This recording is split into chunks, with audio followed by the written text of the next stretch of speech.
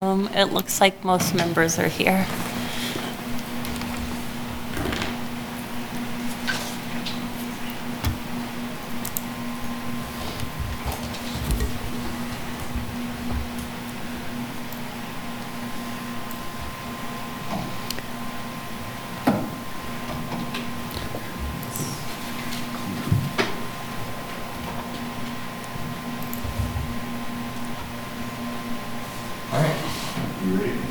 Ready? Ready. Okay, it's Monty Sokup. I'm the chair of the City of Lawrence Housing Advisory Board. I'll get it together here in just a second. I'd like to call this meeting to order, and I will take a roll so we can establish a quorum. So as I'm going to take roll here, and then if you just respond that you're here, and then this is the same order that I will use when we have votes. So if you be prepared to respond when we do that. So, okay, Edith Guffey. Present. Christina Gentry. Present. Nicholas Ward. Here. Dana Ortiz. Here. Trent Santee. Here. Erica Zimmerman. Here. Shannon Ori. Present. Phil Englehart. Here. Sarah Waters. Here. Monty Sokup here. Did I miss anyone? Because I'm just looking at the screen here. It's Thomas, but he's not here. What's that? Thomas, but he's not. Thomas is on here? No, he's not. Oh. No, I didn't know if you wanted to call his name. Oh, Thomas Howe. Okay, so Thomas is not here. Hi, Monty. This is Karen Willey. Sooner or later, I believe I will be the County Commission appointee to the AHAB board, but I think there might have been some paperwork that is still being processed through. So I can take whatever role you'd like or sit here quietly. Okay, Karen, welcome aboard. So probably not vote today because you're not officially on, but I would love to have you participate in every other way in the meeting as if you were. And we'll just go with that for now, if that works for everybody. All right, so we do have a quorum. So at this point, I think we'll move on to the normal opening statement. I think, Leah, you'll probably be doing that. Is that right? Okay. Yeah. Thank you, Mr. Chair, and good morning, everyone. I have a few housekeeping items for this hybrid meeting. This meeting is being recorded and broadcast on the city's YouTube channel and cable channel 25. Please remember to mute yourself during the meeting when you are not speaking. The chat function for this public meeting is disabled. All chats will go directly to me. Unless you are participating during the meeting, please turn your video off. This allows the active meeting participants to be seen on the screen. You will still be able to hear the meeting. When you are participating, please turn your video on. If you have any trouble, you can send me a chat. The city reserves the right to mute people or to turn off individual videos to minimize distractions during the meeting. A few notes on public comment. When the chair calls for public comment, individuals attending in person should approach the podium to indicate they wish to speak. The podium can be raised and lowered, and we encourage you to use this feature to ensure your comments are heard. Individuals participating via Zoom should use the raise hand function to indicate they wish to speak. Please leave your virtual hand raised until you are called on. Individuals will be called on in the order they appear on the meeting host screen. All comments are limited to 3 meetings. Thank you, and I will turn the meeting back over to Mr. Sokup. Thank you. Thank you, Leah. Well done. At this point, we will open up the floor for public comment. I would note that we have one written public comment that was received that was part of the packet. So are there anybody in the audience that would like to make public comment? Okay, we have one.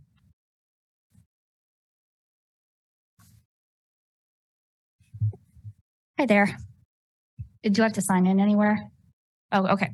Some time ago, I was at the Lawrence DCF office, and I picked up one of these flyers. Has a resource list. I don't know if any of you are responsible for making this list, but it's really great because it has like all of the resources in Lawrence that you could possibly need. But while I was at the DCF office, there was this person who came up asking for assistance because they were facing an eviction along with their children.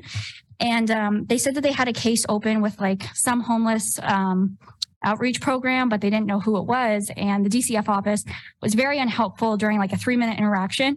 And this person ended up having to walk away without any help or resources, going back to a pretty bad situation. So I'm not sure if that's something that you guys would be in control of in terms of being able to make sure that anyone who comes in is receiving the type of resources that they're needing. But at least in the city of Lawrence, like because DCF is kind of part of this Department of Children and Families, maybe they could be a good resource to reach out for in order to, because I feel like a lot of people are probably going to that office when they're in this kind of crisis. But just because I just hope that my observation of that might help this board in the way that they can try and like figure out how to get those resources to, because the resources exist. It's just about getting them to the right people. Yeah, that's all I had to say. And just like, that's it. Have a good day. All right. Thank you for those comments and taking the time to come in today. Anyone else? No one else in the room. Is there anybody online that has any?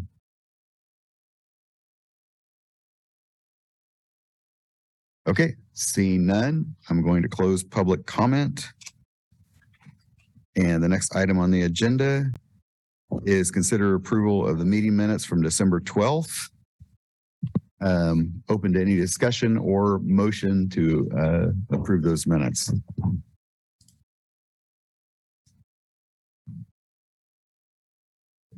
I'll make a motion that the minutes be approved. Okay, so we have a motion. Do I have a second? Sarah Waters, KU, second. Okay, so we have a motion and a second. Is there any discussion of the minutes? See none, I will call the roll. Edith Guffey. Yes. Christina Gentry. I approve. Nicholas Ward. Approve. Dana Ortiz. Yes. Trent Santee. Abstain. Erica Zimmerman. Approve. Shannon Ori. Approve. Phil Englehart. Approved. Sarah Waters. Approve. Monty Soka. Approve. Motion passes 9-4, 1 abstention. I want to take just a moment here I think there's maybe a misunderstanding of if you were not at the meeting, that does not mean you cannot approve the minutes as long as you've read them and don't have any disagreement. So I just want to make sure that everybody's clear on that. Just because you weren't at the meeting does not mean you can't vote on that. So, and that may not be the reason anyone would abstain, but I just want to make sure that was clear. Okay, moving on to the regular agenda items. First, I want to welcome two new members. We have Nicholas Ward, representing tenants to homeowners. And we have Phil Englehart, who's sitting here next to me. And is your at large? Is that right? I believe that's right. It's an at-large seat. So I'm going to give you guys both an opportunity to say just a little bit about your background, a couple minutes or whatever you want to say, just why you're involved. I don't need your favorite color or favorite flower or anything, but something. Sure. Go ahead, Nick. So I'll real brief. I came to Lawrence, Kansas in 2006 as a student, grad student here. And while I was a student and shortly after lived in affordable housing through tenants to homeowners.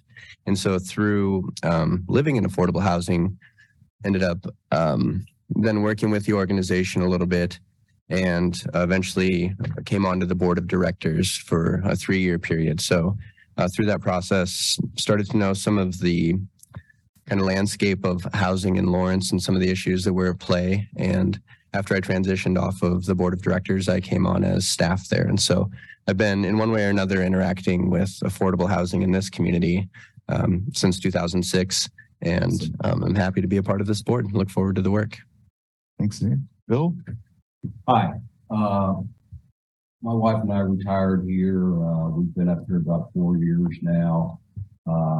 I was an adjunct in the urban planning program at the university for a whole decade or more.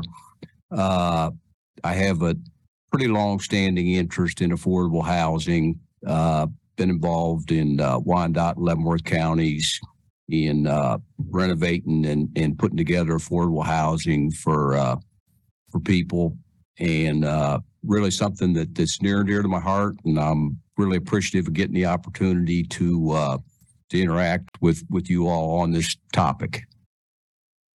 All right. Thanks, guys. I'm going to ask everyone on the board to just kind of introduce yourself real quickly and just who you're representing on the board, so these two guys can have a feel for that.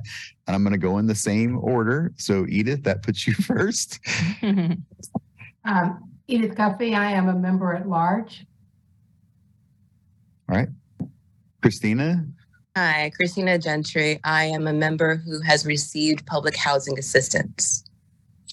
All right. Thanks, Christina. Dana. Hello, Dana Ortiz. I'm representing Family Promise of Lawrence on this board. Thank you, Trent. Trent Santee. I'm representing Lawrence Home Builders Association. All right, Erica. Erica Zimmerman, I'm representing Lawrence Habitat for Humanity. All right, Shannon. I'm Shannon Lowry. I'm representing the Lawrence Douglas County Housing Authority. Sarah. I'm Sarah Waters. I'm representing the University of Kansas. And I am Monty Sokup. I'm representing Justice Matters on this board. All right. So the next item is to elect the 2023 Affordable Housing Advisory Board and Vice Chair. At this time, I'd like to open up the floor for nominations. That is self-nomination or nomination of other people. I want to make that clear. So if someone has an interest, certainly raise your hand or feel free to nominate someone else.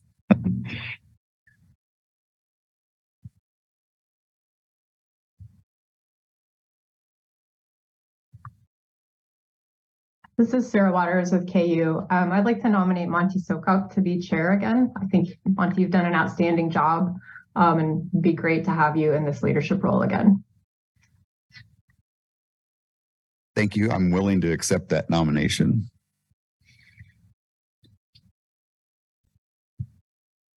I would second that. Shannon Lowry. All right. Are there any other nominations for chair? And what we may do is, can we vote on that together, or will you vote separately? Two separate votes. Okay. Any other nominations for chair? All right. Seeing none and no discussion, I'm taking it. I'm going to call the roll. So we'll, this is voting for the, this is strange, but this is voting for me for chair. Okay. Edith Guffey. Yes. Christina Gentry. Yes. Nicholas Ward. Yes. Dana Ortiz. Yes. Trent Santee. Yes. Erica Zimmerman. Yes. Shannon Ori. Yes. Phil Engelman. Yes. Engelhart. I'm sorry. I'll get it right here eventually. Sorry about that, Phil. Sarah Waters. Yes.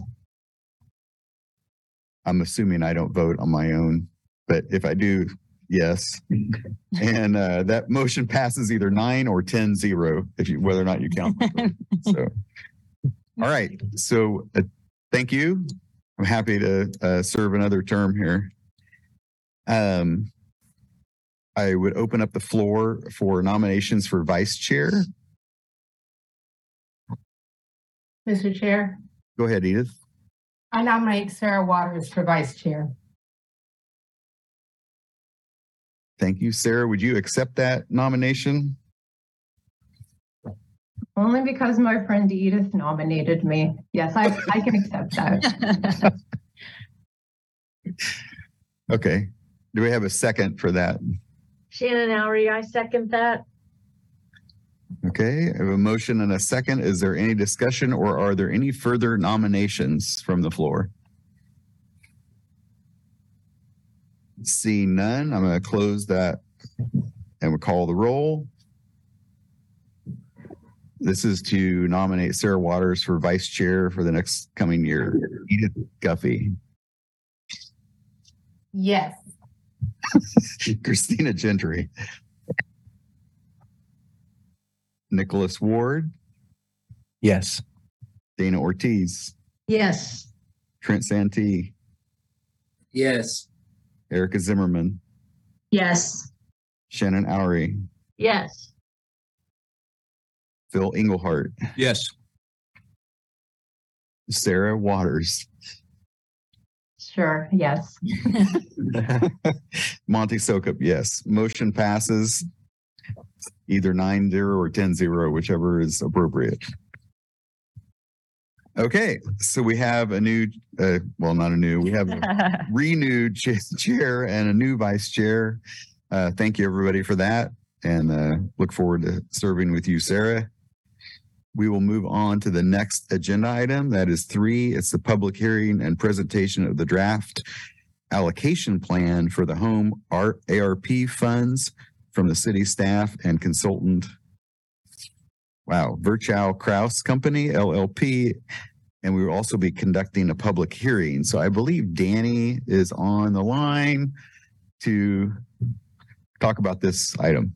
I am. Good morning, everyone. Danny Walters with Planning and Development Services. Today, we are bringing before you a presentation from Virchow Kraus Consulting Group, where they will be presenting to you a draft allocation plan for the City of Lawrence home ARP funding. This funding is a special allocation in addition to our annual home funding. So the home funding that you guys do the allocation for, this is going to be a separate allocation. The city needs to put together their allocation plan and have it submitted to HUD for their acceptance no later than March 31st of this year. So I don't want to steal a lot of thunder from our consulting group in their presentation, because I feel like any background I give you here, they're also going to cover in their presentation. So just a few kind of side details about this. So first, you're going to hear the presentation from the consulting group. So that'll kind of cover what the funding is, what we did to gather public comment on putting that allocation plan together, and then what the analysis and results told us. They'll then look at the recommendation for the usage of these funds. The draft allocation plan, which was an addition to your agenda today, was made available for public comment on Friday. And that comment period is open until the 24th. So the purpose of this agenda item is for you to first receive the presentation and then to open the floor for the public hearing. So staff will take the comments from today as well as anything received from the draft allocation plan, and then a final presentation will be made to the City Commission on these funds at their March 21st meeting. So with that, I will turn it over to our consulting group for just some quick introductions, which I think I'm only seeing Ely on here, so it'll probably be pretty quick introductions. And then also Caitlin Doler and I are both available as staff to kind of, talk through some of this as they kind of conclude their part. So Ely, I'll turn it over to you. Thank you. Hey, good morning. Thanks, Danny. And yes, Monique Caston, our project manager, was supposed to join today as well, but unfortunately had a family emergency that came up, so she won't be able to join. But my name is Ely Mathis. I'm a manager with Baker Tilly, Virchow Kraus in the Housing and Economic Development Advisory Team. So we do a lot of work with local governments, cities and counties around the country in areas related to housing and economic development. And a little bit about my background. Prior to getting into consulting several years ago, I worked with the city of Asheville in North Carolina, was a division manager there, and have a lot of background in urban planning and federal grant administration. So really enjoy working with smaller local governments like the city of Lawrence, and looking forward to talking to you about what we've been doing with the home ARP allocation plan and answering any questions that you all have about that. So I'm going to, Danny, I assume you would like me to just share my screen to present the presentation? That would be great. Thank you. Okay, let me pull that up right now, and you all please let me know if you're having any issues seeing everything. Hey, Ely, do you see me here as you also in this login? Okay, and we've also got Baron Bell. Sorry, Baron, I didn't see you. Yeah, somehow I'm logged in through a link through Ely. I'm also on the Verse Cross Out team, but I'm not Ely Matthias. I'm Baron Bell. So good evening, everyone, or good morning. Thanks, Baron. Yeah, sorry, I did not see you on the call too. I thought that was a duplicate of me. But yeah, Baron is a sub-consultant working with our team. He really is an expert on HUD programs across the board and has just a huge amount of experience. So Baron will be jumping in to provide some additional context on the allocation plan. And then I'm going to apologize off the bat. I am a little bit under the weather, so if I'm got to pause for a second to get some water, I apologize. But we're going to take you through just a little bit of the background of what the Home ARP program is and what needs to be included in the allocation plan, and then walk through the consultation process that we did, what we were hearing from meetings with stakeholders and information collected from the public, and then talk a little bit about the different components that are actually included in the draft plan that's available for viewing online. I'm sure pretty much everyone on this call, I'm sure, is aware of the Home ARP, or excuse me, the HOME program, the Home Investment Partnerships program. That's an existing program that provides grants to state and local governments to create affordable housing for low-income households.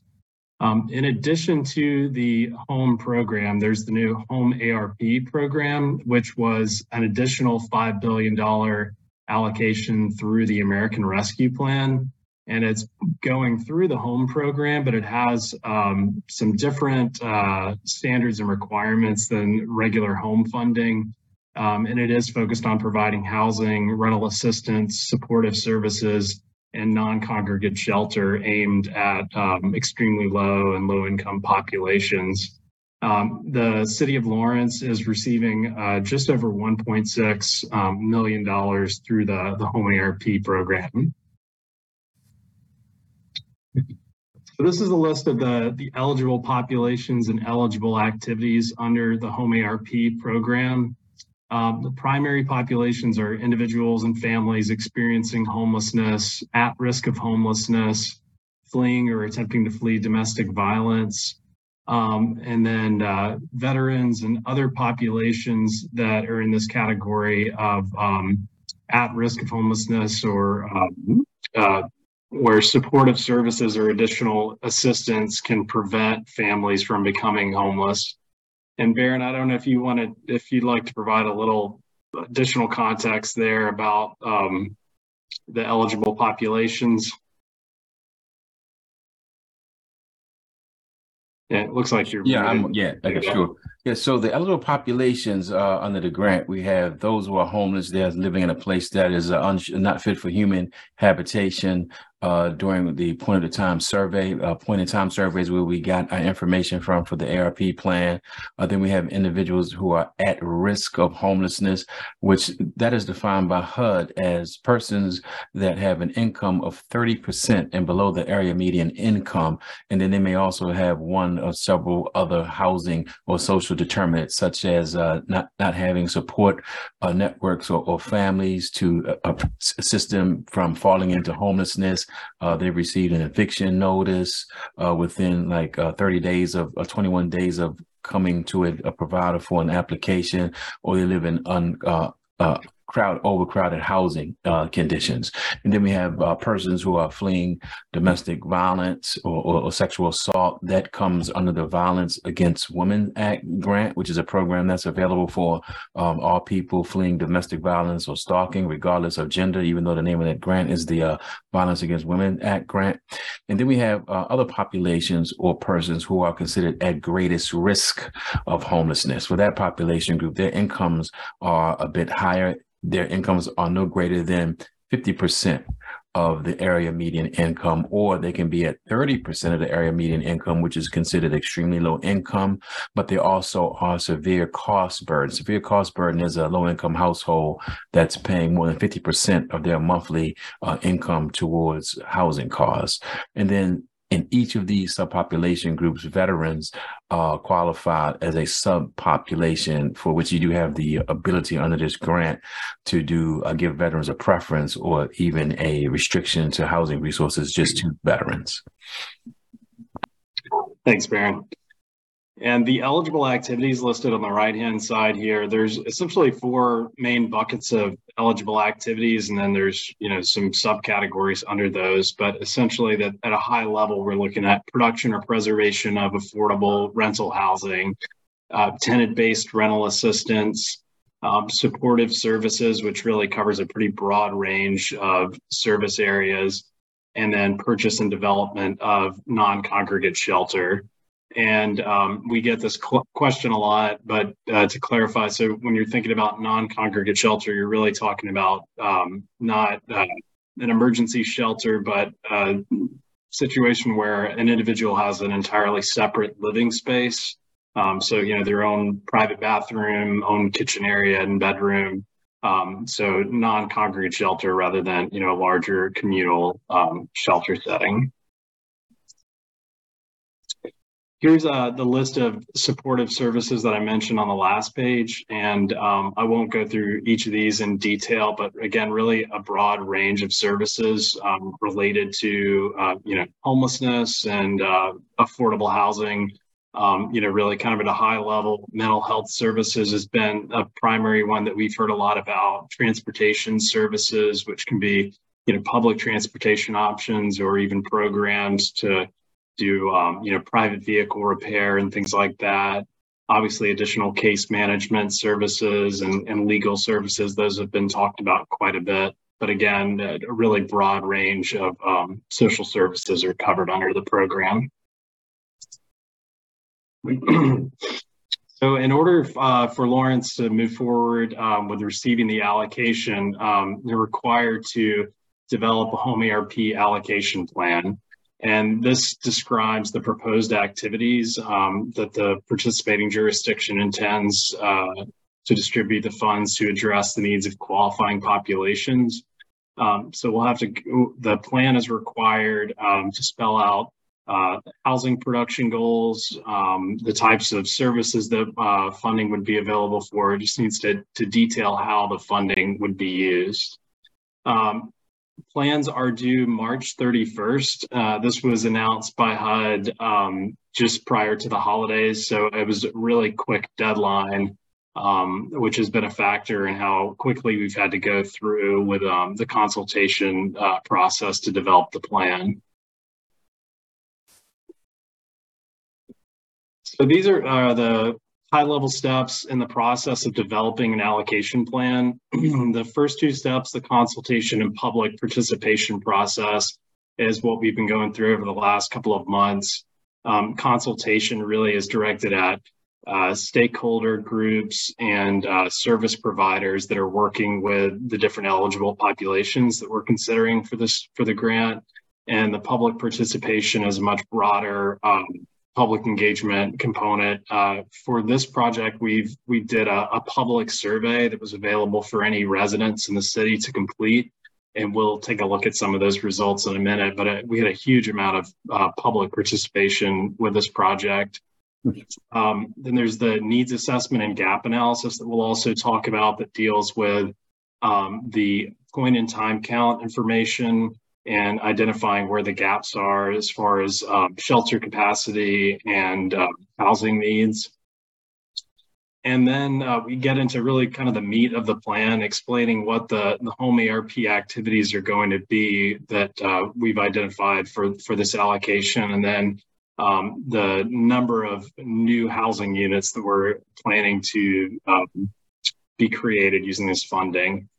And then finally, we talk about preferences and refinancing guidelines. Preferences can be included to give priority to certain eligible populations And refinancing guidelines is an option for the funding that allows you to refinance existing debt associated with affordable housing units.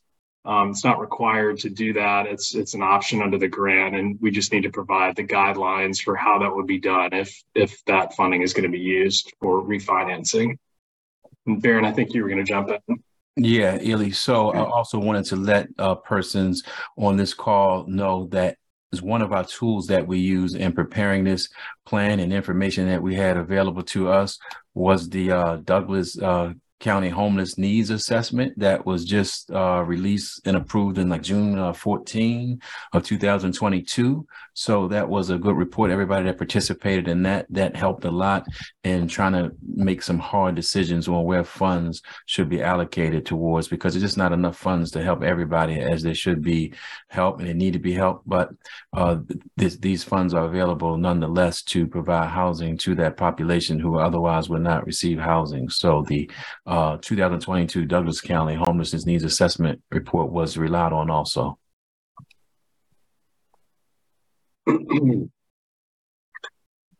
So the consultation process, like I said, that's included meeting with a number of different agencies, stakeholder organizations across the community. And we did this through two methods. There were 3 different virtual meetings that were held through a similar platform to this, Microsoft Teams. We engaged a total of 43 agencies were invited to participate. We had 24 individuals that represented 18 different agencies that came to at least one of the focus groups. And we outline that in the allocation plan. You can see all the organizations and individuals that participated, as well as any feedback from them that was collected during the consultation process. And then we also, after the meeting, sent out an online survey that was available for, whether or not you attended the public meetings or the virtual meetings, you were able to complete the online survey and provide additional feedback. But based on the consultation process, the meetings and the survey, the greatest area of need that was identified for this home ARP funding was the construction of new affordable rental housing. And specifically a focus on transitional housing with supportive services. I know that was a big comment that we heard throughout the process. Any new affordable housing that's coming onto the market needs to have access to supportive services. There was also some discussion about the need for additional non-congregate shelter space and additional supportive services, and specifically about the tenants having legal representation through a pilot program. So definitely a lot of other conversation that happened on those calls, but really what kind of rose to the top was, as the greatest need, was construction of new affordable rental housing. And for the public survey, so we made this available to online to any Lawrence Douglas County residents, and we received 918 responses, which is just through the roof. We do these kinds of projects a lot, not just with home ARP programs, but other local government projects, and that's really through the roof. Typically if you see a couple of hundred responses, that's great. So I just wanted to call attention to that. I don't think I've ever seen that kind of a response rate before. So that was fantastic. Similar to what we were hearing in the consultation process with stakeholders, construction of new affordable rental housing units really came through to the top as being the highest priority. One of the questions that we asked on the survey gives members of the public the ability to rank different options, some of the different eligible activities that we talked about before. And as you can see here, 38.5% identified construction of new affordable rental housing as their highest priority. And so you can see the ranked choice option. They were able to choose first, second, third, and fourth choices. So you can see here kind of the votes across the board. There was definitely a lot of interest in seeing additional supportive services, some interest in additional shelter capacity and housing vouchers, but really the top priority that came across was new affordable rental housing. We also asked some questions to try to better understand the types of housing that's needed. And this question here shows that 48% of respondents identified affordable rental housing as the greatest priority. So really thinking about more long-term housing solutions. And then second to that was 43% shows transitional housing with supportive services. And then 9% identified non-congregate emergency shelters. So again, this is really pointing to the vast majority of people that were answering this question related to the type of housing needed. We're really looking more at long-term and transitional housing as the greatest need.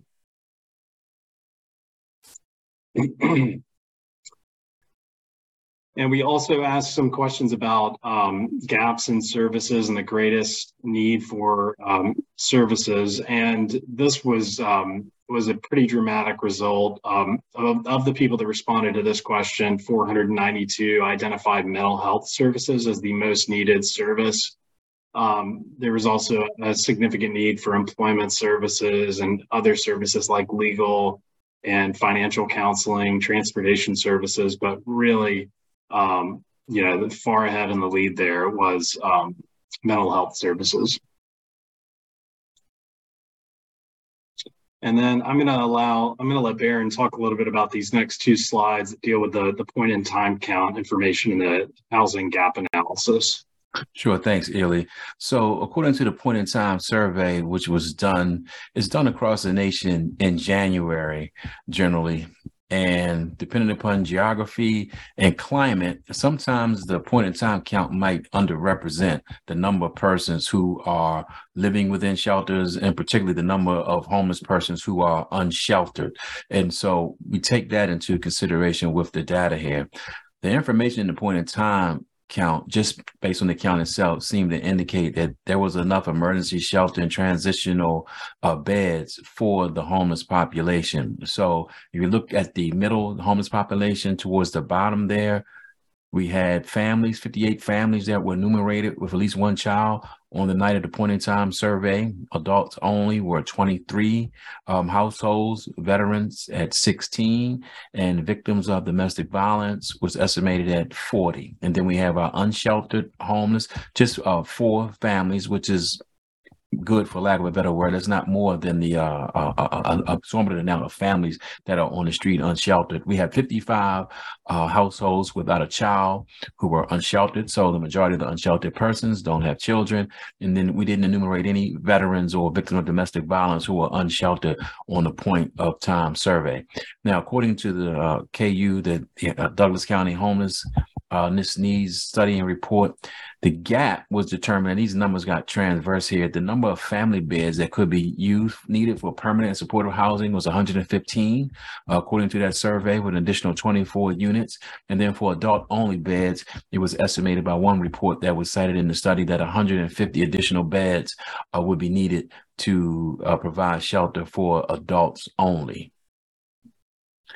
So I think we have one after this. Okay, now this chart here is also important. So the first chart was about persons who are homeless, but the grant also deals with, I said earlier, persons who are at risk of homelessness, and also those who are at greatest risk of housing instability. So without getting into the details, in this particular chart, we see the number of persons in Lawrence and Douglas County that are at risk of homelessness. And in this population group, at greater risk of housing instability far exceed the number of persons who were homeless during the point in time survey. And most likely from the data that I saw, these numbers far exceed the number of homeless persons in general. So the current gap analysis, and this information comes from data that's called the CHADS data, which stands for, is an acronym for Comprehensive Housing Affordability Strategy. This data is generally not published to the public, but it's made available to participants of federal grant program funding. So we took the data from these sources. So for an example here, this data showed that in the Lawrence area, rental units for households that are 30% of the area median income, there were only 965 units that persons of that population or that income could rent. At 50% of the AMI, there were 5,590 affordable rental units. So when we get down to it at the end of the analysis, approximately 3,240 households have a match between their incomes and the rents of the units that are available to rent at the incomes that they can afford. Now, if I may, to give a bit more context of what we're talking about. So for 2022, a household at 30% and below median, this is for a single person, and this at 30%, they're considered extremely low income. So in 2022, for the Lawrence Metropolitan Statistical Area, if a household of one person had an annual income of $19,850, that's extremely low income and at risk of homelessness with one or more other conditions. A two-person household at extremely low income is $22,700 annual.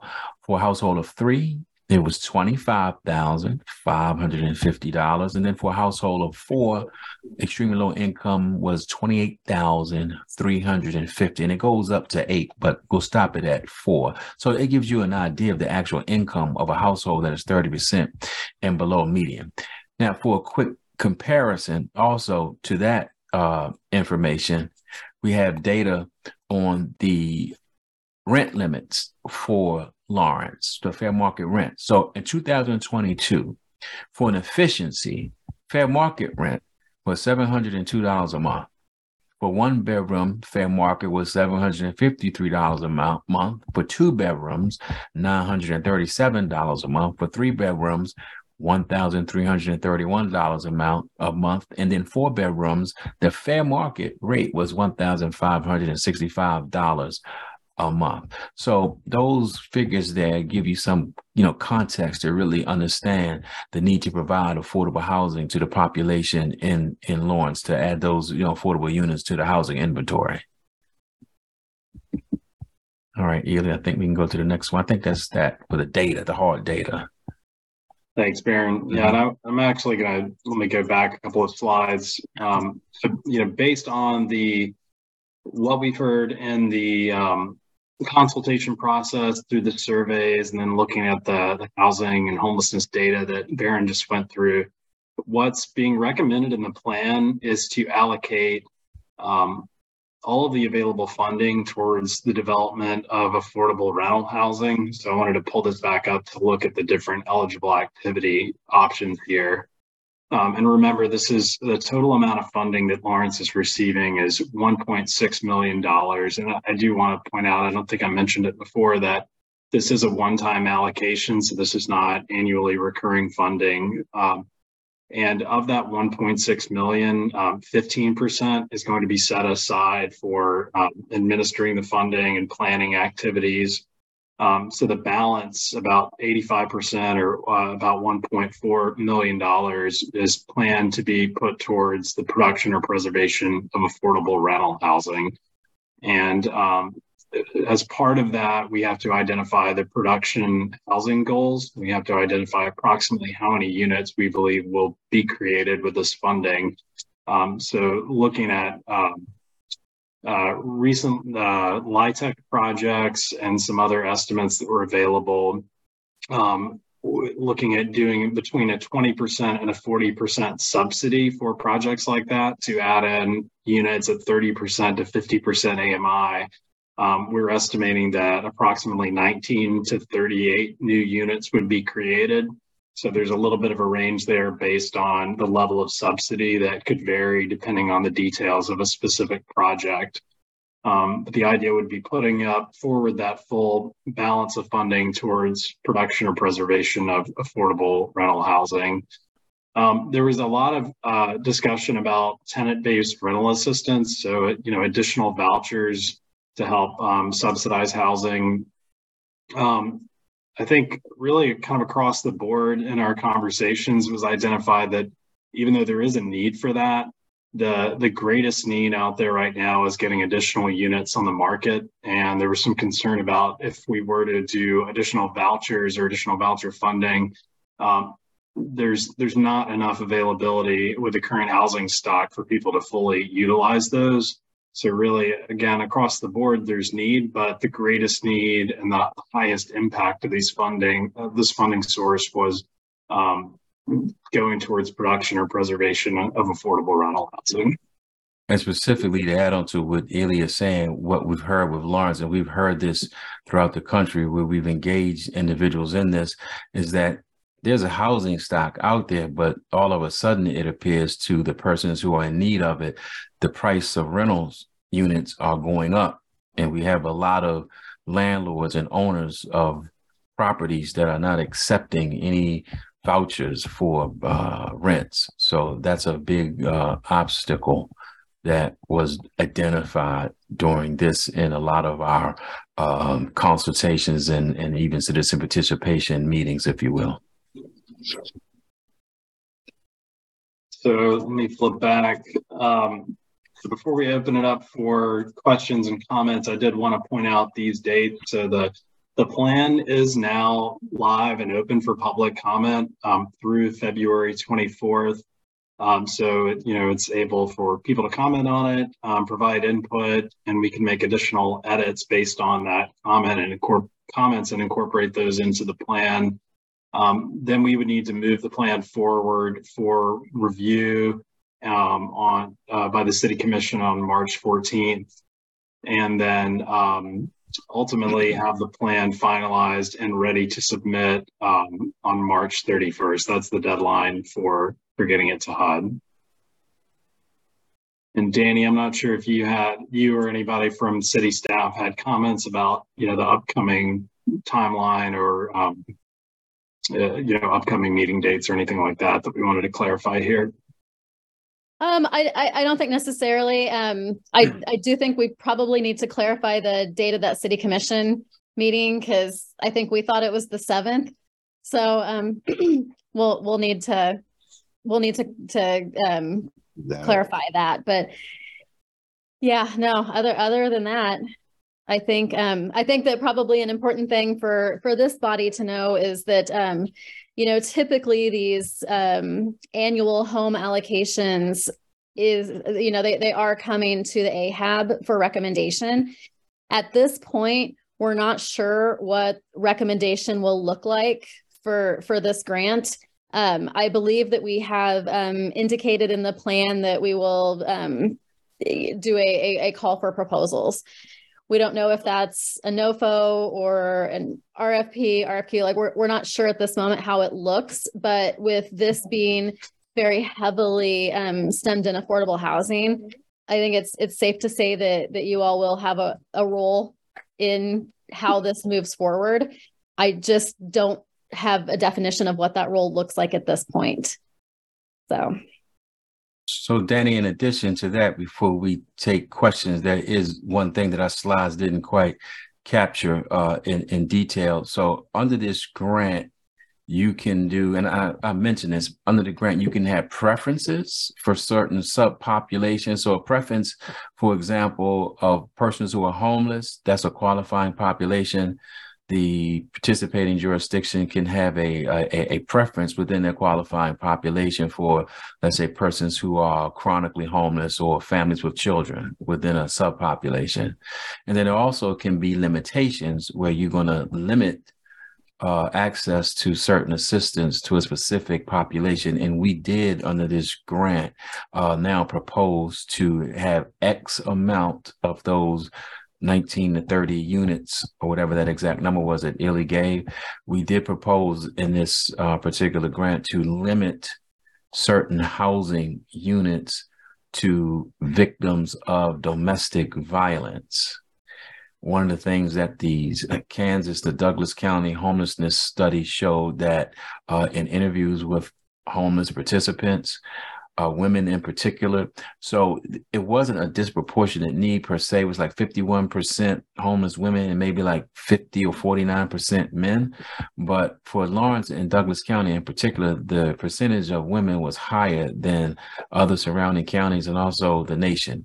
And in that report, it showed that in addition just to the issue of not having housing, women have to identify or be concerned with the fear of physical violence when they don't have a place to reside. And if they have children, they also have the extra burden of having to determine, safety mechanisms for their children. So for those reasons, we also carved out a limitation for persons fleeing domestic violence or victims of stalking.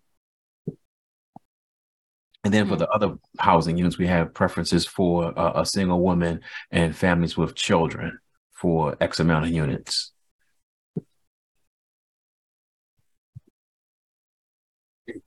Thank you, Baron. This is Danny Walters again, and I do stand corrected. I thought originally we were doing the 7th, but I guess we did move it to the 14th. I know I'm on vacation from the 8th to the 13th, and it was either going to be the day before I left or the day after I got back. So I guess it is the 14th. So thanks for confirming. I'm looking down here as you're talking, trying to confirm that. So thanks for making me feel better. All right. Okay, well, thank you. This is Monty Sokup, Chair. Thank you for the presentation. Appreciate all the work that went into gathering that community input. That's amazing that we had over 900 people respond in some way to that information. So nice work. Are there any questions or comments from the committee, from the Affordable Housing Advisory Board? Yeah, that was me. I jumped in there, Monty. This is Christina Gentry, member who has received public assistance. Thank you for the demonstration. Taking into consideration the data you presented here, of the 900 plus participants, could you break down the demographics of those participating in the survey? And this is a question for the presenters. Yes, that's not something I have pulled up in front of me. If you give me a moment, I can maybe circle back to that and give you a little bit more detail about the demographics. Let me stop sharing my screen for just a second, and I can do that. Yeah, you can this is Christina Gentry, and you could take the time that you need with that answer. Yeah, maybe if we could come back to that in just a minute, I'd be happy to dive into that in more detail. Okay, so we'll give them a little bit of time to look for that. Anyone else have questions or comments on the? Erica has her hand up. Oh, Erica, I'm bad at seeing on the screen there. Go ahead. Thank you, Erica Zimmerman, Lawrence Habitat. My question is kind of after the plan, after March 31st, what does the timeline for once this plan is accepted look like for allocating the dollars? And then just curious what the likelihood that HUD wouldn't accept this plan and that we'd have to come back and kind of adjust and revise. Danny Walters, Planning and Development Services. Baron, correct me if I'm wrong, but we have 5 years or 7 years to spend the funding. Yes, so funds are made available under the grant. A grantee has 5 years under a program to spend the money. But then there's also some wiggle room with that. But then there's a Defense Appropriation Act that says no matter what grant it is, if those funds are spent within a 7-year period, then those funds have to be returned to the treasurer. So our expectations is that these funds would be spent way before that 5-year period, as we have people who are in need of housing now. Yes, so there's that answer. And then what was the second part of your question, Erica? The likelihood of HUD not approving it. So just curious. HUD doesn't approve things, they only accept things. So what they do is they go through our allocation plan and they have a checklist. And if we're missing anything, they will send it back and we will just have to update that. So I think so HUD provided a training on how to do this process about 90 days prior to the due date. So training would have been helpful, a while back. But as I was sitting in training and then knowing kind of the process that we had been going through with our consulting team, I feel confident that we've got those checklists checked where they need to be. So one thing to also consider is, say we have that approved and we, for whatever reason, don't move on it immediately. Some other eligible needs that would fall under the plan arise. We do have the option to take it back and say, you know what, this was definitely where we were at when we had this approved, but now this has kind of risen to the top. So we do have some flexibility in that. And I've got that demographic information pulled up if we want to circle back to that previous question. So just to touch on a couple of the key points that we ask about. So the first question we ask about, what is your housing situation? Of the people that answered that question, 563 identified that they own their own home. 304 are currently renting. And then there's smaller numbers, 25 who live with others who own or rent, 3 that live in a shelter or transitional living center, 4 that live in assisted living or other group quarters, 3 that identified as living on the street in a car in a homeless encampment, and then 8 that identified as other. So there definitely are, the majority do currently own their own home. And, the next at 304 was individuals that are renting. We asked some questions about how long have you lived in your home? If you own the home, how long have you owned it? If you're renting, how long have you been renting in your current location? And just kind of a rough breakdown, about 3/4 have lived in or have owned their home for less than 5 years. And for the renting, we're kind of hitting more of our target population there. So 27% have rented in that location for 1 year or less. And then 30% have rented in that location for 1 to 2 years. And then 24% have been renting in that location for 3 to 5 years. So that's more of the population we're kind of targeting here, rather than people that have been in a stable housing situation in the same location for many years. As far as age, we're really kind of seeing across the board in the responses here. Let me see. Let me just try to share my screen again and see if it's easier to look at this data.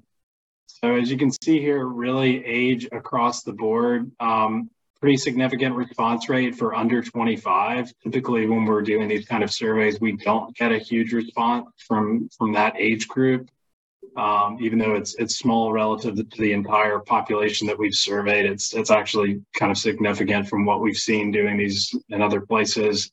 And then also similarly with the 65 and over, that's a population that we typically don't see a huge response rate from when we're doing these kind of surveys. So even though it's a similar number or similar percentage of the total population we're hearing from, that's actually a pretty significant response. Household income, we are definitely seeing a lot from households that are making a higher income bracket. But then we're also seeing a pretty good distribution from houses in lower incomes. We ask about household size and information on race and ethnicity. The largest responses that we're seeing are from 1 and 2 person households. And most of the responses have been from individuals that identify as white. And the vast majority are identifying as non-Hispanic related to ethnicity. So sorry, that was kind of a quick summary there, but were there any specific questions about demographic information? This is Christina, member who has received housing assistance. No, I'm actually very grateful to hear that 25 and older are answering to these surveys. I think it's really relevant. And the breakdown that you gave me was in answer to my question. Is that slide available embedded into the presentation so we can take a look back at it and some of this data so they can just kind of continue to see who is responding and just kind of get this live understanding of our county's responses and replies? I believe this, I need to look back. I believe the responses are included in the allocation plan, but we would be happy to provide a copy of this to the board just to make it a little bit easier to get access to that data. We can certainly share that with Danny and staff. Also, during our meetings with stakeholders, we asked stakeholders or groups that provide services to the target population groups to, make their constituents aware of the survey. So a lot of times with the digital divide, people who are most in need are not having access to, broadband access where they can even do surveys like this, online. So there's, probably work to be done across the nation in trying to get, harder to reach populations to participate in surveys of this kind. All right. Thank you for all those comments and questions. I'm going to wrap this up unless there are any last burning questions. And we'll move on to. I had a question. Okay, let's go. And I don't know if I can get it out coherently, but if we go to the point where there are actually units on the ground, or when we go to that point, will there be anything in the referral system or the preference system that would tend to mitigate people who have prior criminal histories from being able to take advantage of these new units? Daniel, I'll let you, Danny, add to that. But in our allocation plan, we are using the process of the current continuum of care, and there's nothing written in the plan that mentions any demerits, if you will, for persons who have a criminal background. But Danny, I'll let you add to that. Take public comment on it. Yeah, this is Danny Walters. I don't know that I have an answer at this moment for you on that. Since we're just in the allocation plan place. I think that kind of like Baron mentioned, that being a public comment is something that we will definitely add to the submission for HUD and keep that in consideration when we're going through the process of kind of how this looks on that back end. We will be using the coordinated entry system, so there will be essentially a vulnerability assessment. And so yeah, I think more to come on that is the best I can do at this moment in time. Okay. Thank you. So if no other comments from the advisory board, I'm going to open this up for public comment at this time. If there's any public comment, please make yourself known.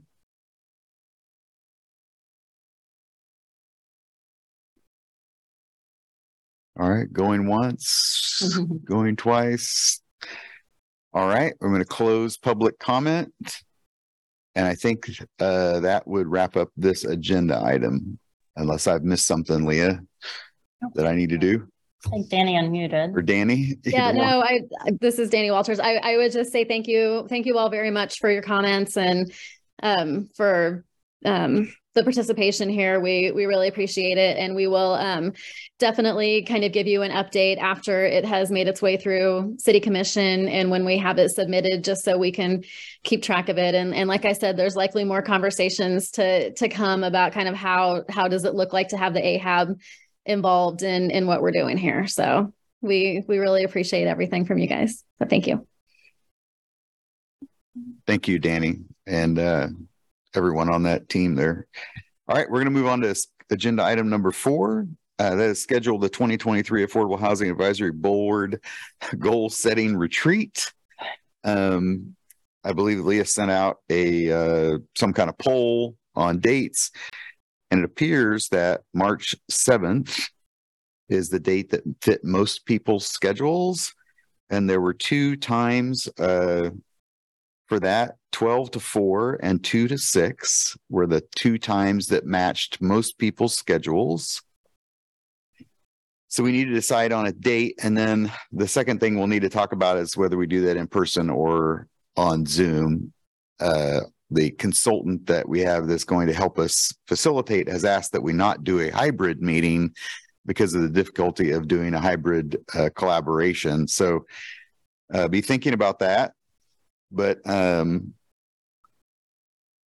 does anyone, I guess we need to select between noon to 4 and 2 to 6. What day of the week is that? March 7th. I believe it's I don't know. Monday. A Tuesday. Okay.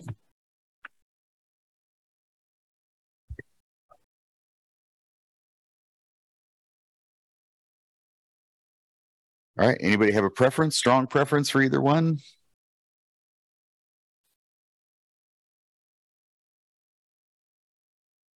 I'd prefer 12 to 4 if nobody else cares. All right. This is Nicholas Ward. I would also go with 12 to 4. Okay. All right. I don't know that we have to have a motion or anything to do this. If I guess I want to gain consensus on March 7th, 12 to 4. Any objection to that date and time? Okay, seeing none, we're going to schedule it for noon to 4 on March 7th. Now we need to decide whether we're going to meet in person or meet on Zoom. I would tell you that my preference is to meet in person. I just think the dynamic of the kind of conversation we need to have around goals works better in that format than on Zoom. But anyone object to meeting in person? All right, seeing no objections. What great cooperation today. This is not normal for this group. I am impressed. So, okay, so we are scheduled for in person March 7th from noon to 4 in this room, Leah, or we have a different room? This is Leah Rosen, Affordable Housing Administrator. I'll need to check room availability and I'll update the board. Somewhere here at City Hall in general. All right, thank you. The next item is receive the review the 2022 Affordable Housing Advisory Board Annual Report, which was attached, and I believe that Leah did a nice summary of the kind of the basic content, so we don't go through the whole report. So if you would take it from there, Leah, I'd really appreciate that. Thank you, Monty. This is Leah Roslin, Affordable Housing Administrator. I did just do a very high-level overview of the annual report, and the full report is, of course, linked in the agenda as well. So this very short three-page summary. So this is a list of all of the projects that were supported through the Affordable Housing Trust Funds in 2022. These are the 2022 outputs. So you can see how much was awarded in trust funds in 2022, created 13 new permanently affordable single-family units, provided rental assistance to prevent homelessness for 174 households, provided mediation for 2 landlords and tenants and landlords incentives for 3 households, accessibility modifications for 5 households, and provided critical home repair to 10 households. And then here are the key financials for 2022. And then if you review the full annual report document, you can see the stories and some additional information regarding action that the AHAB took and progress towards our goals. Any questions about the annual report? Yeah, Leah, I have a couple questions. Yeah. This is Shannon with the Housing Authority. So on page 11 and 12 of the actual report, which is basically a report out on our goals, out I was wondering if in ongoing goal 2, which is the leveraging goal, if we don't have data where we could say how we've done on that, because I know every application puts that in there. And so it would be great if we could report out on how we're doing on that. And then on the, short-term goal 3, a lot of the other goals kind of have the time frame, but this 24 units, I think that's probably the total we've had in the last several years, not in 1 year. And in all these progresses, I think it would be really important if you would put from 2019 to 2022, or if we didn't start that until 2020 and we put it into some sort of a time frame, because otherwise I think it kind of looks like we're saying we did 24 last year, which I don't believe is accurate. And then on short-term goal 4, that 428 households, I would really like you to break that up between vouchers and rental assistance, because those are 2 very different costs. The vouchers are for 24 months, and that's a different product, I guess, if you want to say it that way, than rental assistance through HSC. Equally important, but probably not good to be reported in the same line. Thank you, Shannon. That's a really good point. I noted in the last report we had on the thing, they called it TBRA and they called it vouchers interchangeably. And we know it's not. And that's something we probably ought to try to do a little bit of better job of clarifying.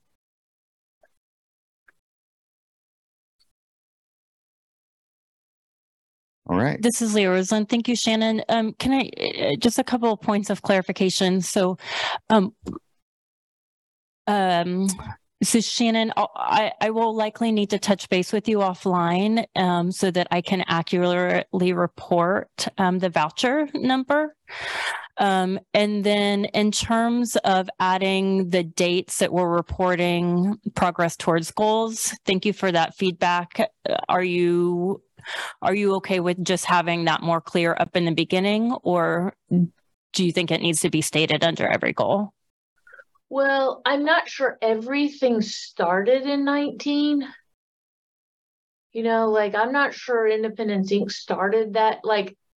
I guess that is kind of my thought process is we didn't get that first couple of years. We didn't get all of these goals, some sort of applicant and funding. And so you might not want to report it as that whole time frame for the parts that didn't actually start then. Okay. I will clarify that. Thank you. And then there was one additional, I apologize. What was your first? It was goal 2. Oh yeah. So this is actually under the leverage ratio. So are you looking for an average? Or what are you thinking? Or report out what the average was for 2022, or what the leverage ratio for every funded project for 2022 is? Or it varies so greatly depending on type of project.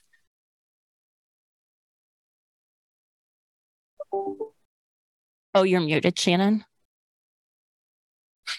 On the units that we funded to build, every one of those applications has that leveraging. So okay. So you're interested. Yeah, because it's talking about to create more units of affordable rental housing. So I was interpreting that to be, those are 2 very different things. And so maybe you report them differently. But we all put that, leverage in there. And then I'm going to guess that I'm hoping you get a report back when, I know you have all of our reports in here about did that actually happen? And that we can, And let me just tell you, I'm like, my eye is going towards, we're going to have to ask the voters to reauthorize this tax in not that far a future. And what I would like us to have is documents that we have kept ongoing, where we can pull this data out and say, our average leverage was X, and we've created Y number of units of this kind, and this many vouchers, and this many people we gave rental assistance to help from getting evicted. And that we're using these annual reports to really collect that data, so we don't have to go back and try to find that data once this tax is back up. And so that's kind of what I'm hoping that we can do in this section going forward, and really capture what we're doing, because in many of these, we're doing way more than we thought we could do. Okay, that's helpful. So for the just board's information, so it sounds like there's interest in having the average for each category. So an average for affordable rental housing, an average for home ownership housing, and an average for the leverage for the supported services. We'll have to figure out where like the rehab and accessibility modifications come in. And so that's the average is going to vary greatly depending on the types of projects. And it'll be good for the AHAB to see just sort of a heads up on that. This is Monty Sokup, Chair. I'm thinking we need to think about as we go to get the trust fund, the funding renewed. I think this is where Shannon was going, what we want to report out to support the work that's been done. So if we said, on average, new units that were constructed were subsidized, were leveraged, 6-to-1 or 8-to-1, we would want to say that. Right. And so whatever it is so I think the thing to maybe do here is, from our perspective, is to look at this backwards and think, what is the outcome we want to have, or what do we want to report that's going to support the work well, and then let's make sure we have the facts that back that up and how we gather those facts and data. Is that fair? Is what I'm hearing? Okay. So let's think about that, Leah, and could I make a comment or two on that? Oh, I'm sorry. Okay, can we let Dana? Oh, I'm sorry. Dana, you got your hand up. Why don't you go? I'm so sorry. I'm terrible at lifting hands up, and then Phil will go after that. No worries. Thank you. Dana Ortiz, Family Promise of Lawrence. I concur with this conversation. I think the more granularity and actual guidance in the progress that we put into this report, the easier it would be for us to, one, pull the data to do what Shannon is indicating, have it before us before the next vote. But also when we're out in the public talking about this very complicated issue of affordable housing, it would help us be educated too. We could have as board members, we could have a ready document that we can go in and look at and refresh, because I can imagine it's complicated for me to understand, and I do this work throughout the year. So to see it more differentiated in the report, even to the point of like the ongoing goal number 2, leveraging, obviously we're not building all these units from just the sales tax. It's complicated to find the funding in any development project. So having a bit of that differentiation in this as a progress statement, I think would be useful to the public and for us to understand things. So it kind of serves a multitude of purposes, I believe, to have more differentiation in the data and the progress of these goals. Thank you. Okay, Phil, go ahead. Phil Engelhardt, I agree with that differentiation point a whole bunch. If I could put on my statistician hat here for just a second, though, and based on what Leah had said earlier, the notion that an average, quote unquote, is the appropriate approach to analyzing the data or even summarizing the data, given that you have this broad range in leverage ratios and that different categories have, quite different ranges in ratios, that some careful look at the individual members within each subcategory to provide an appropriate overall representation could well be a profitable exercise. If that makes any sense at all, that's what I think. Thanks. Any other comments on the report? All right. Seeing none, we need to have a motion to approve the Affordable Housing Advisory Board annual report, or I guess I guess we need to decide if we want modifications before we approve it, or if we want to approve it and note that the following year we're going to, try to add this granularity. Dana, I see your hand up. I can see that hand. Thank you. Dana Ortiz, Family Promise of Lawrence. I think that the things we've been discussing here, I'd like to see them in this report. And I think it's a little more complicated for city staff to just turn that around without us having a second look. So I would propose that we ask those changes to be made and that we look at them at a subsequent meeting.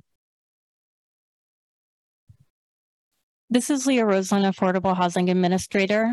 That is fine if that's what the AHAB chooses to do. The report is due to the City Commission in March. And so I would ask that if the AHAB would like to take a second look and then vote next month, that all members please carefully review the annual report ahead of the meeting, provide any additional feedback or changes ahead of the other meeting so that I can make those changes before the meeting. They can be incorporated, and then we can just have a straight up or down vote. That would be incredibly helpful to the process. Can I chime in? Yeah. Nicholas Ward here. I wanted to chime in with one other thing. I think as Phil mentioned, that data will be really helpful. And then on the other end of that, if we find out that improvements for accessibility, for instance, if that one doesn't have a significant match, if we're not seeing that in that data, which I think is the case, of course, we still have that as one of our goals. That we're meeting and doing a certain number of those annually or overall, and that instead of showing that we shouldn't be funding that because there's not a match, I think it also shows that there's a need for funding for that because there's not a match for that work and it's not happening otherwise. So we can be looking at it both ways, right? When we receive that data. That's a good point, Nicholas. All right, so I guess I would try to gain consensus that we take Dana's recommendation and let staff revise the report accordingly to the notes from today's minutes or notes, and that we get it sent back out and everybody review it and we put it on our agenda for approval in March. Consensus on that? Anybody object to that? Okay, seeing no objections and seeing a few consensus motions, we're going to table that till next month, pending review. Item 6, review 2022 Affordable Housing Trust Fund recipient year-end reports.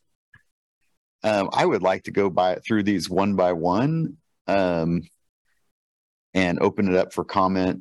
I want to note that we have about 35 minutes. This is our last regular action item on the agenda. We do have some reports at the end, so we do need to probably try to get through this in 15 to 20 minutes, if that's possible. I don't want to cut anybody short, but Habitat for Humanity, yeah, go ahead. Sorry, this is Leah Roseland, Affordable Housing Administrator. I apologize for interrupting. I might suggest that the AHAB will want to reserve some time for item D4. It is listed as an update, but I'm wondering if there might be a little discussion and questions around that. Okay. So Okay, thank you for that note. I missed that item, realizing it had some time associated with it. All right, so let's try to get through this. If there are certainly comments or questions, we want to pick those up. So Habitat for Humanity 2022 year-end report. Any comments? All right, I'm going to make one comment, and that was that I noted in the report that, and this goes to reporting again, 10 homes were modified with 12 repairs, but it impacted 73 people. I think that's a significant fact that isn't going to really show up in our data very well if we're collecting how many homes we impacted. So again, this just lends to the complexity of this work and what goes on. Okay, any other comments on Habitat for Humanity? All right, Housing Stabilization Collaborative. Any comments on that? This is Leah Roslin, Affordable Housing Administrator. I apologize again for interrupting. I did want to note that all of the representatives here from all of these organizations, if the AHAB does have questions. Yeah. I'm going to, again, I went through these. I just made a few little notes, and I just wanted to say, 179 households impacted. That's amazing that we're having that kind of impact. I'd also note that not all of the funds were used in this year period, but they will continue to be used for those purposes. Anything else? All right, I'm moving on. Independence Inc. 2022 year-end report. Again, they had 5 house. I'm going to just comment. They had 5 households impacted. They are carrying over most of the funding because some of their funding, they had other funds become available. So this funding will continue to be used. And I had asked Leah about that earlier, and there was not a deadline on the time to use the funds, but they have to continue to report to us so long as the funds are being used. So that was a question I had about, funds that weren't used over a certain period of time. So any other comments on that? I'd also say that they had some really great photos in their thing of the work that they've been doing and the houses that the ramps and the showers and all that they've been doing. So really nice report that they had. Okay, moving on. Tenants to homeowners, Harper 7. Any comments on that?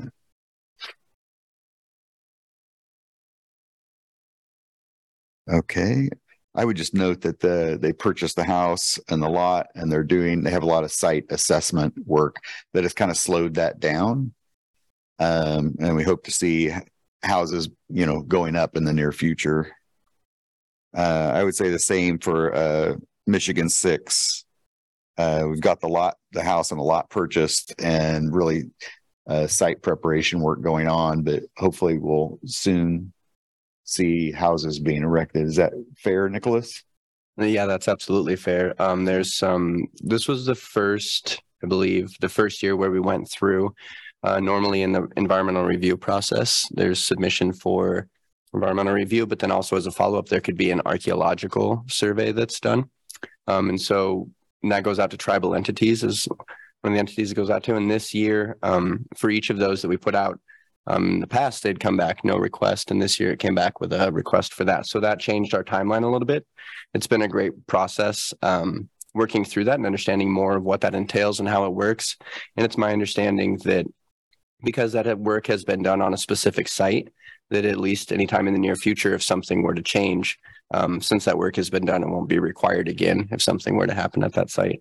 But that slowed us down at tenants to homeowners by a couple months. And then at one of those sites, there's also work being done where we pulled a demo permit to remove a house that's there on a much larger lot so that we can put 6 up. So that's the Michigan one. So we're just kind of going through the timelines on those processes. Of course, always a little bit longer than we would hope, but it's all in motion. All right. And then last but not least, Douglas County Housing Authority year-end report. Any comments on that? Yeah, the only comment I would make is that when the Lawrence Community Shelter stopped taking families, that really significantly changed that program. And so we've been working with Family Promise and trying to identify additional households that we can help with those funds. And so I think we're making progress on sort of getting referrals, but post-COVID, it was sometimes difficult to find the families that we intended to serve through New Horizons. Thank you, Shannon. Go ahead, Dana. I have a question because in the narrative, Shannon, that it mentions a certain number of households, but then in the data piece, it doesn't mention it. Is because those households had been reported in a previous report, or what's the gap in there? Yeah, and I will confirm for you with that, Dana, but I do believe so, that it was because it's a 24-month program, then right, yeah, reported it. Yeah, because I do know we have a number of households in the program. Thank you. All right, no other comments. I'd just like to thank all the folks that do this work. Not only fill out the reports, but actually, are the boots on the ground doing the work. It's good things going on in our community, and it's good to be part of that. So thank you once again. All right, with that, I don't think there's any votable action on that. So we'll move on to item D, updates. So we have the Affordable Housing Trust Fund committee updates, and I believe the only committee we have is the NOFO committee. So Monty, I will give the update based on the group. So this is Sarah Waters with KU.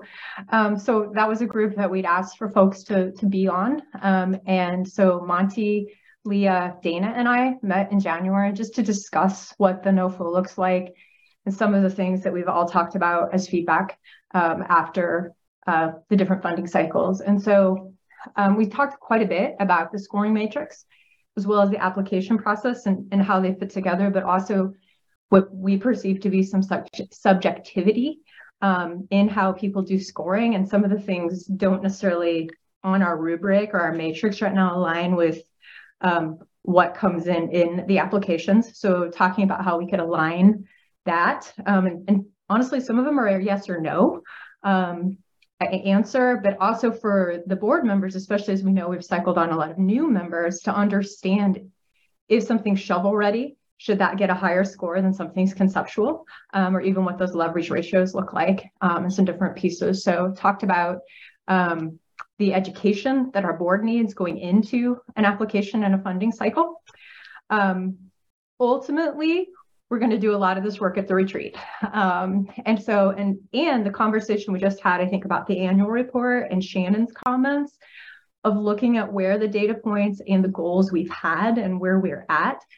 What our hope as our smaller committee is that would start informing what our next application looks like and what we're putting out in either a notice of funding opportunity, but maybe delving in and going a little tighter into a request for proposal. So we were very specific potentially about the 1 to 3 or 5, how many ever it is, goals that we want specific proposals for that funding application.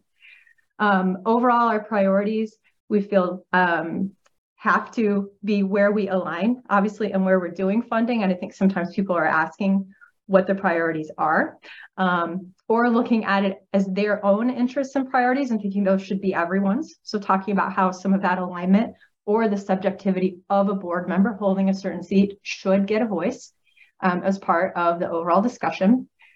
We did talk quite a bit about AHAB and whether or not continuous requests for funding annually should we look at those? Should we have some type of guidelines regarding continuous year after year applications that are very similar? Or should we look at sole source projects differently? So just to weigh that out a little bit. And then looking at the notes. I don't know, this is a lot. It was a lot, and I know I'm hurrying. I think those are the big pieces. But ultimately, going to do it at the retreat is really what it came down to try to get consensus. And then maybe we'll need to meet again, but I think a lot of that work will happen behind the scenes. Dana or Monty, anything major I missed there? That was a heck of a summary. Yes, thank you, Sarah. Nice job. Leah took notes, so that was amazing. So it's helpful. So. All right. Any questions, comments on that? Okay. Thank you, Sarah, for that report. Very well done. I would agree.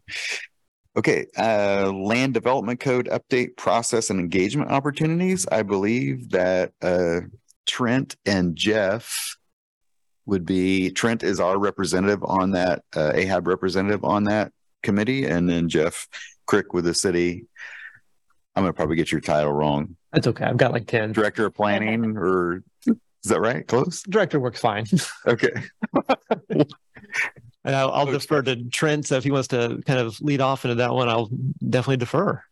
Yeah. Okay. Trent Santee, I'm Lawrence Home Builders rep.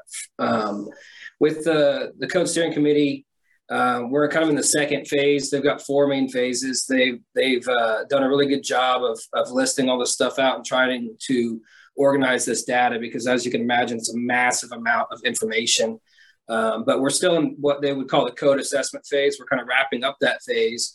But this, in our last meeting, we essentially we're still talking about the current code and like transitioning from that and stuff that's like just changing definitions or zoning names and how you kind of label things even, and how we can take stuff that we like from the current code and transition that into the new stuff.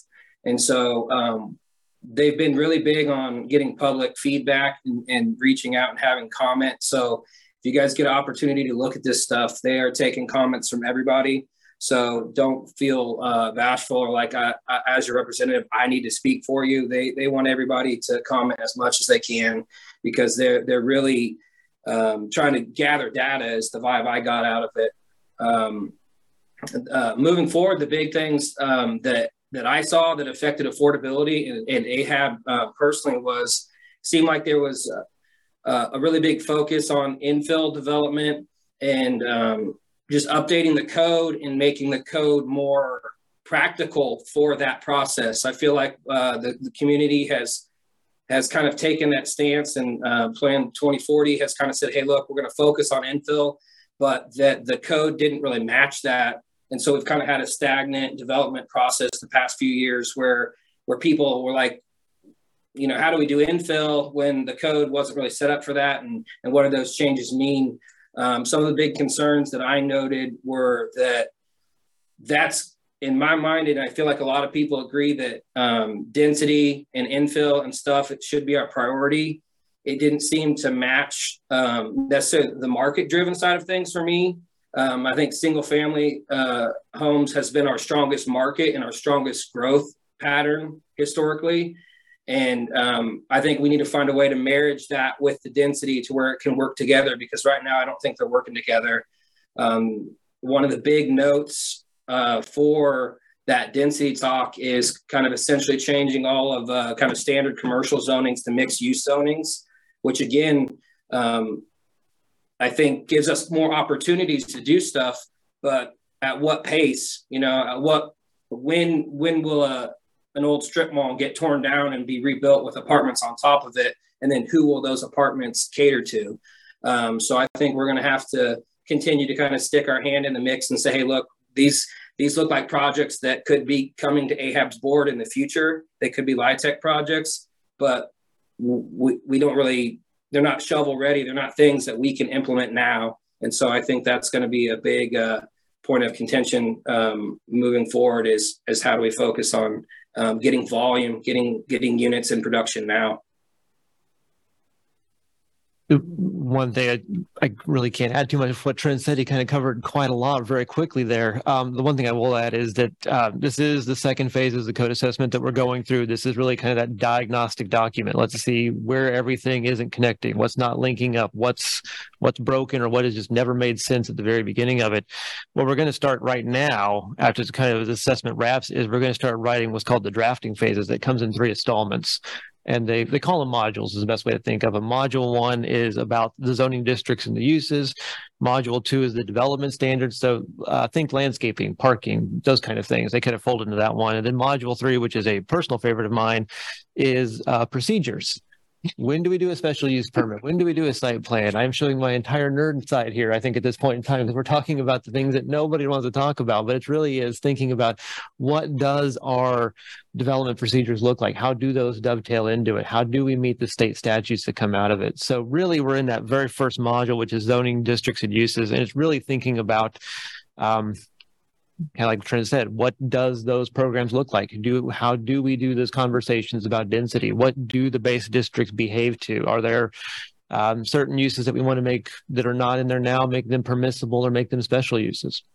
So I encourage you all to stay engaged. I encourage everyone to stay engaged throughout this process. And if you'd like more information, it's on our website at lawrenceks.org/LDC. And that is all online. You will see all the documents that are coming through, all of the module revisions that'll be up there as they start to come online. But greatly love to have input throughout the process, including in the code assessment, which you can comment directly online to the PDF, which is a very fancy bit of technology I did not know existed until just we went through this. So be happy to answer any questions about the process. Or Trent, did I miss anything that I probably should have talked about? No, that's great. And like he said, there's lots of talk about procedure and just lots of definitions and things that overlap each other that you're just trying to get kind of straightened out. Okay.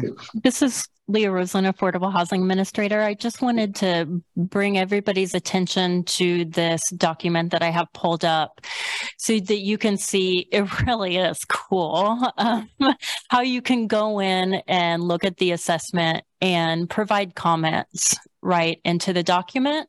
And you can see other community members' comments as well.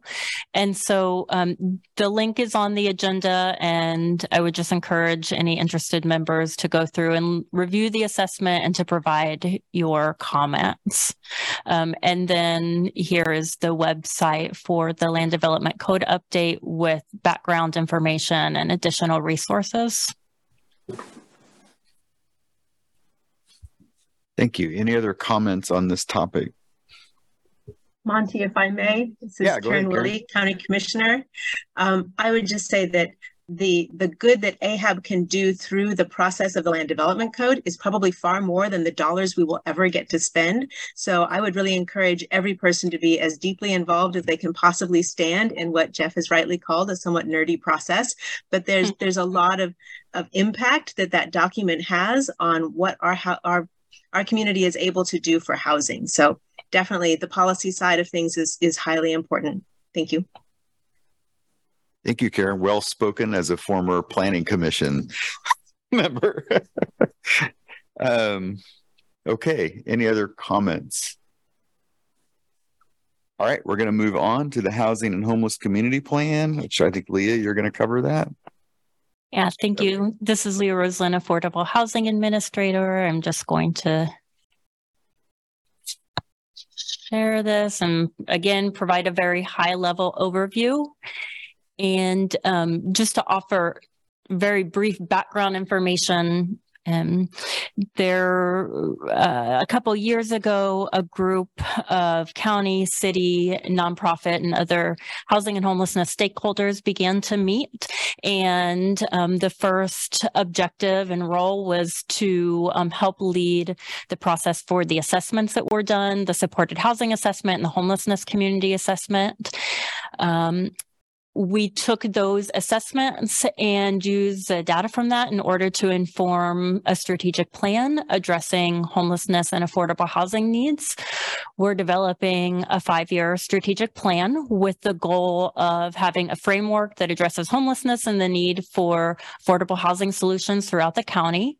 The objective of the plan is to create policy, system, and environmental changes that result in all residents having access to the fundamental right of safe, accessible, attainable, and affordable housing, and in which homelessness is a rare and brief occurrence. And so our strategies go until 2028. Within the plan, there are different subgroups or focus areas, of which affordable housing is just one. And so I put up here the affordable housing specific objectives. So increase supply of affordable rental housing for 30 to 60% AMI by 1,500 new units, increase supply of affordable home ownership housing by 400 new units, develop a longer-term housing strategic plan is one of our goals, so that we want to be creating a 10-year strategic plan and then do that every 10 years. We need a new longer-term housing plan. And then establish system changes that realign power imbalances, preventing access to or development of affordable housing. And so within each of these objectives, we have strategies and timelines, et cetera.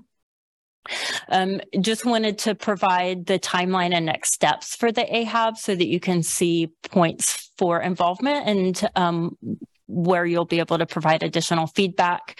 So we're finalizing the plan in February. In March and in April, we will present the initial plans to the city and county commissions. That will go to the county commission the last week of March and the city commission the first week of April. We will do community presentations, community conversations, and feedback sessions in April and May, and would really encourage AHAB members to get involved with those sessions. And we will take that feedback and make any updates and modifications to the plan, and then take it back to city and county commissions in June with updates and to seek final approval, and then begin implementation of strategies in July. So the intent really is for this to be a larger community-wide plan addressing homelessness and affordable housing strategies that the AHAB and other community decision-making bodies and boards and groups would align to. And so we did, for the affordable housing component, rely a lot on the supported housing assessment, the 2018 market analysis that was done and aligned with AHAB goals, at least as outlined in that housing assessment. So any questions about the work that's being done there? And I would just note that Monty, Erica, Shannon, Dana are also heavily involved in this process and could take any questions.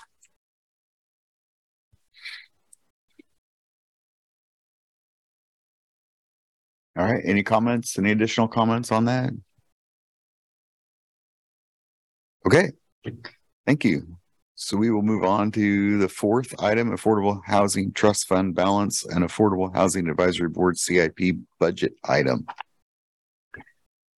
This is Leah Roseland, Affordable Housing Administrator. I have just some updates and then some items for the AHAB to consider and come back in March and make decisions about. So, let's see.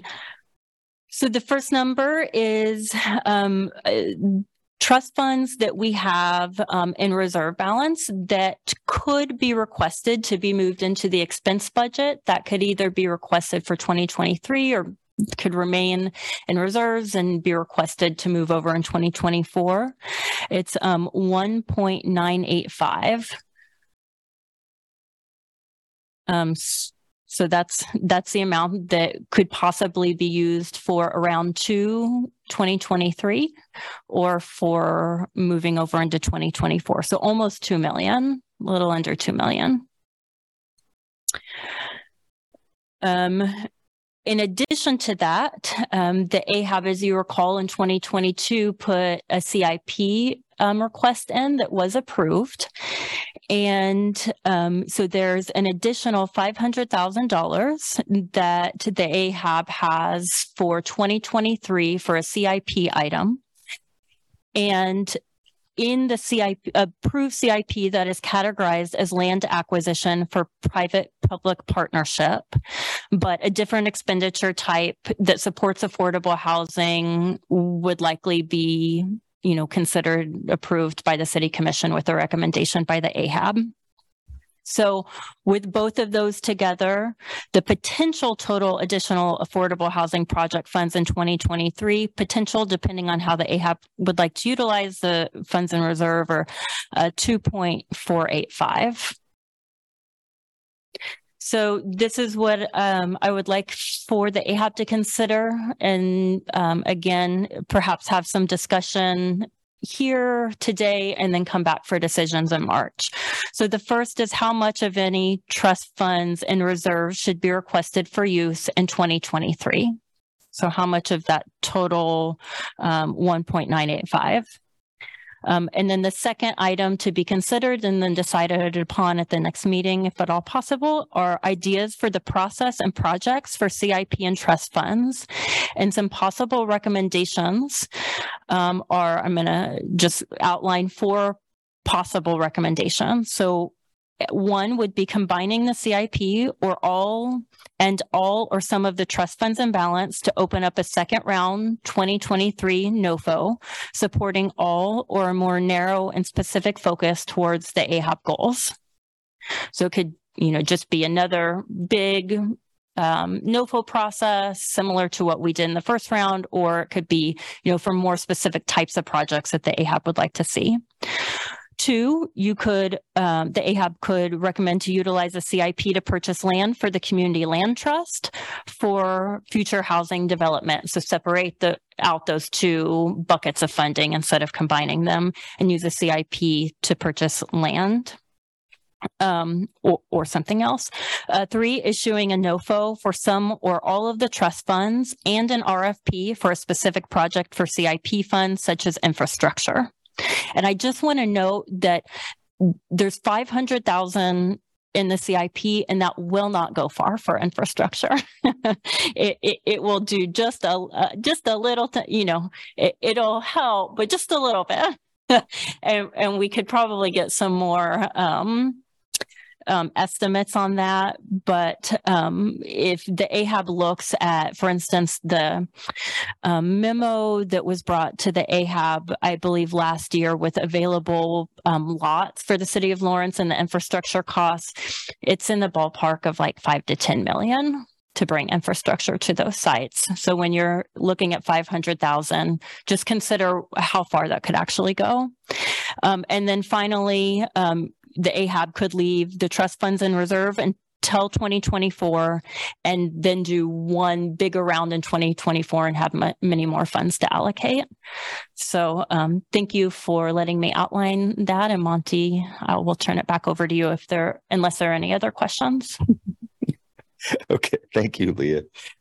Well, let me first open it up to anybody that has questions. Yeah, go ahead, sir. Sarah Waters from KU. It would be really helpful to me if we could get this in an Excel document to show those different buckets of money, and also what the tax, like the trust fund allocation that we were already knowing we were like conservatively going to have for this round of funding later this year. Right? Because we also heard about home, like this grant through Home today that I know is different, but it's also more than $1 million. And so I just feel like some kind of unified document to see that all of that would really help my mind understand, because that is a lot of money that we want to be impactful with. So, and that would help me in terms of figuring out or helping to recommend what the funding cycle should be or how to move forward. This is Leah Rosen, Affordable Housing Administrator. I'm happy to put that in a document. It will only be 2 numbers. The 2020, we already did the 2023 round. And so the next round of like general trust funds that you were describing, Sarah, that would be for 2024. And we won't know that or have a good estimate until the end of 2023. And so I could stick in the 2023 number and just note that that's an estimate based on last year's collected tax. Is that what you would like? Yes, I would like that. Because it's just a lot of money, right? And so I just want to, so everybody can see it. And also what you talked about in terms of the 500,000 and, can go to infrastructure, like those types of details that can only be spent on just as a unified document, I think would just help everybody. Cool. Thank you. Other questions? Go ahead. Phil Engelhardt, I had a question on this CIP, the 500K. My wife and I look at the CIP pretty closely, but I must have missed this particular item. Does it have a project number assigned to it already? And if it does, I'd like to understand better about what could potentially be done with those funds. I mean, when you're floating bonds, there's obviously some limitations to start with, but are there additional limitations that I don't understand? Does that question make any sense, Leah? This is Leah Rosen, Affordable Housing Administrator. Yes, thank you, Phil. And I will state the project number now, but I'm also happy to send that out. It's AH-23-0001. And in terms of the, guidelines for spending, really, it should align with the description, with the purpose that is in that CIP item. So essentially, it conforms to what the commission approved it for. Any deviation from that will need to go to the city commission for approval. And also, just a little bit more background about the CIP item. When the AHAB moved to submit this, it was very general. So it's the specific recommendation is that the city of Lawrence set aside $500,000 in capital improvement funds to be used exclusively in support of affordable housing projects to be presented to the city by the AHAB.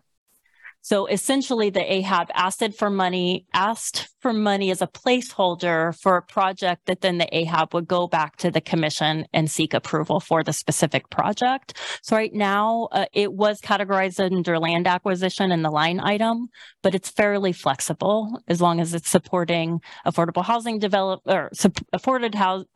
housing. The AHAB gets approval from the commission.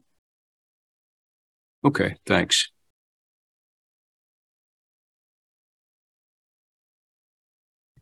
Any other questions, comments? All right.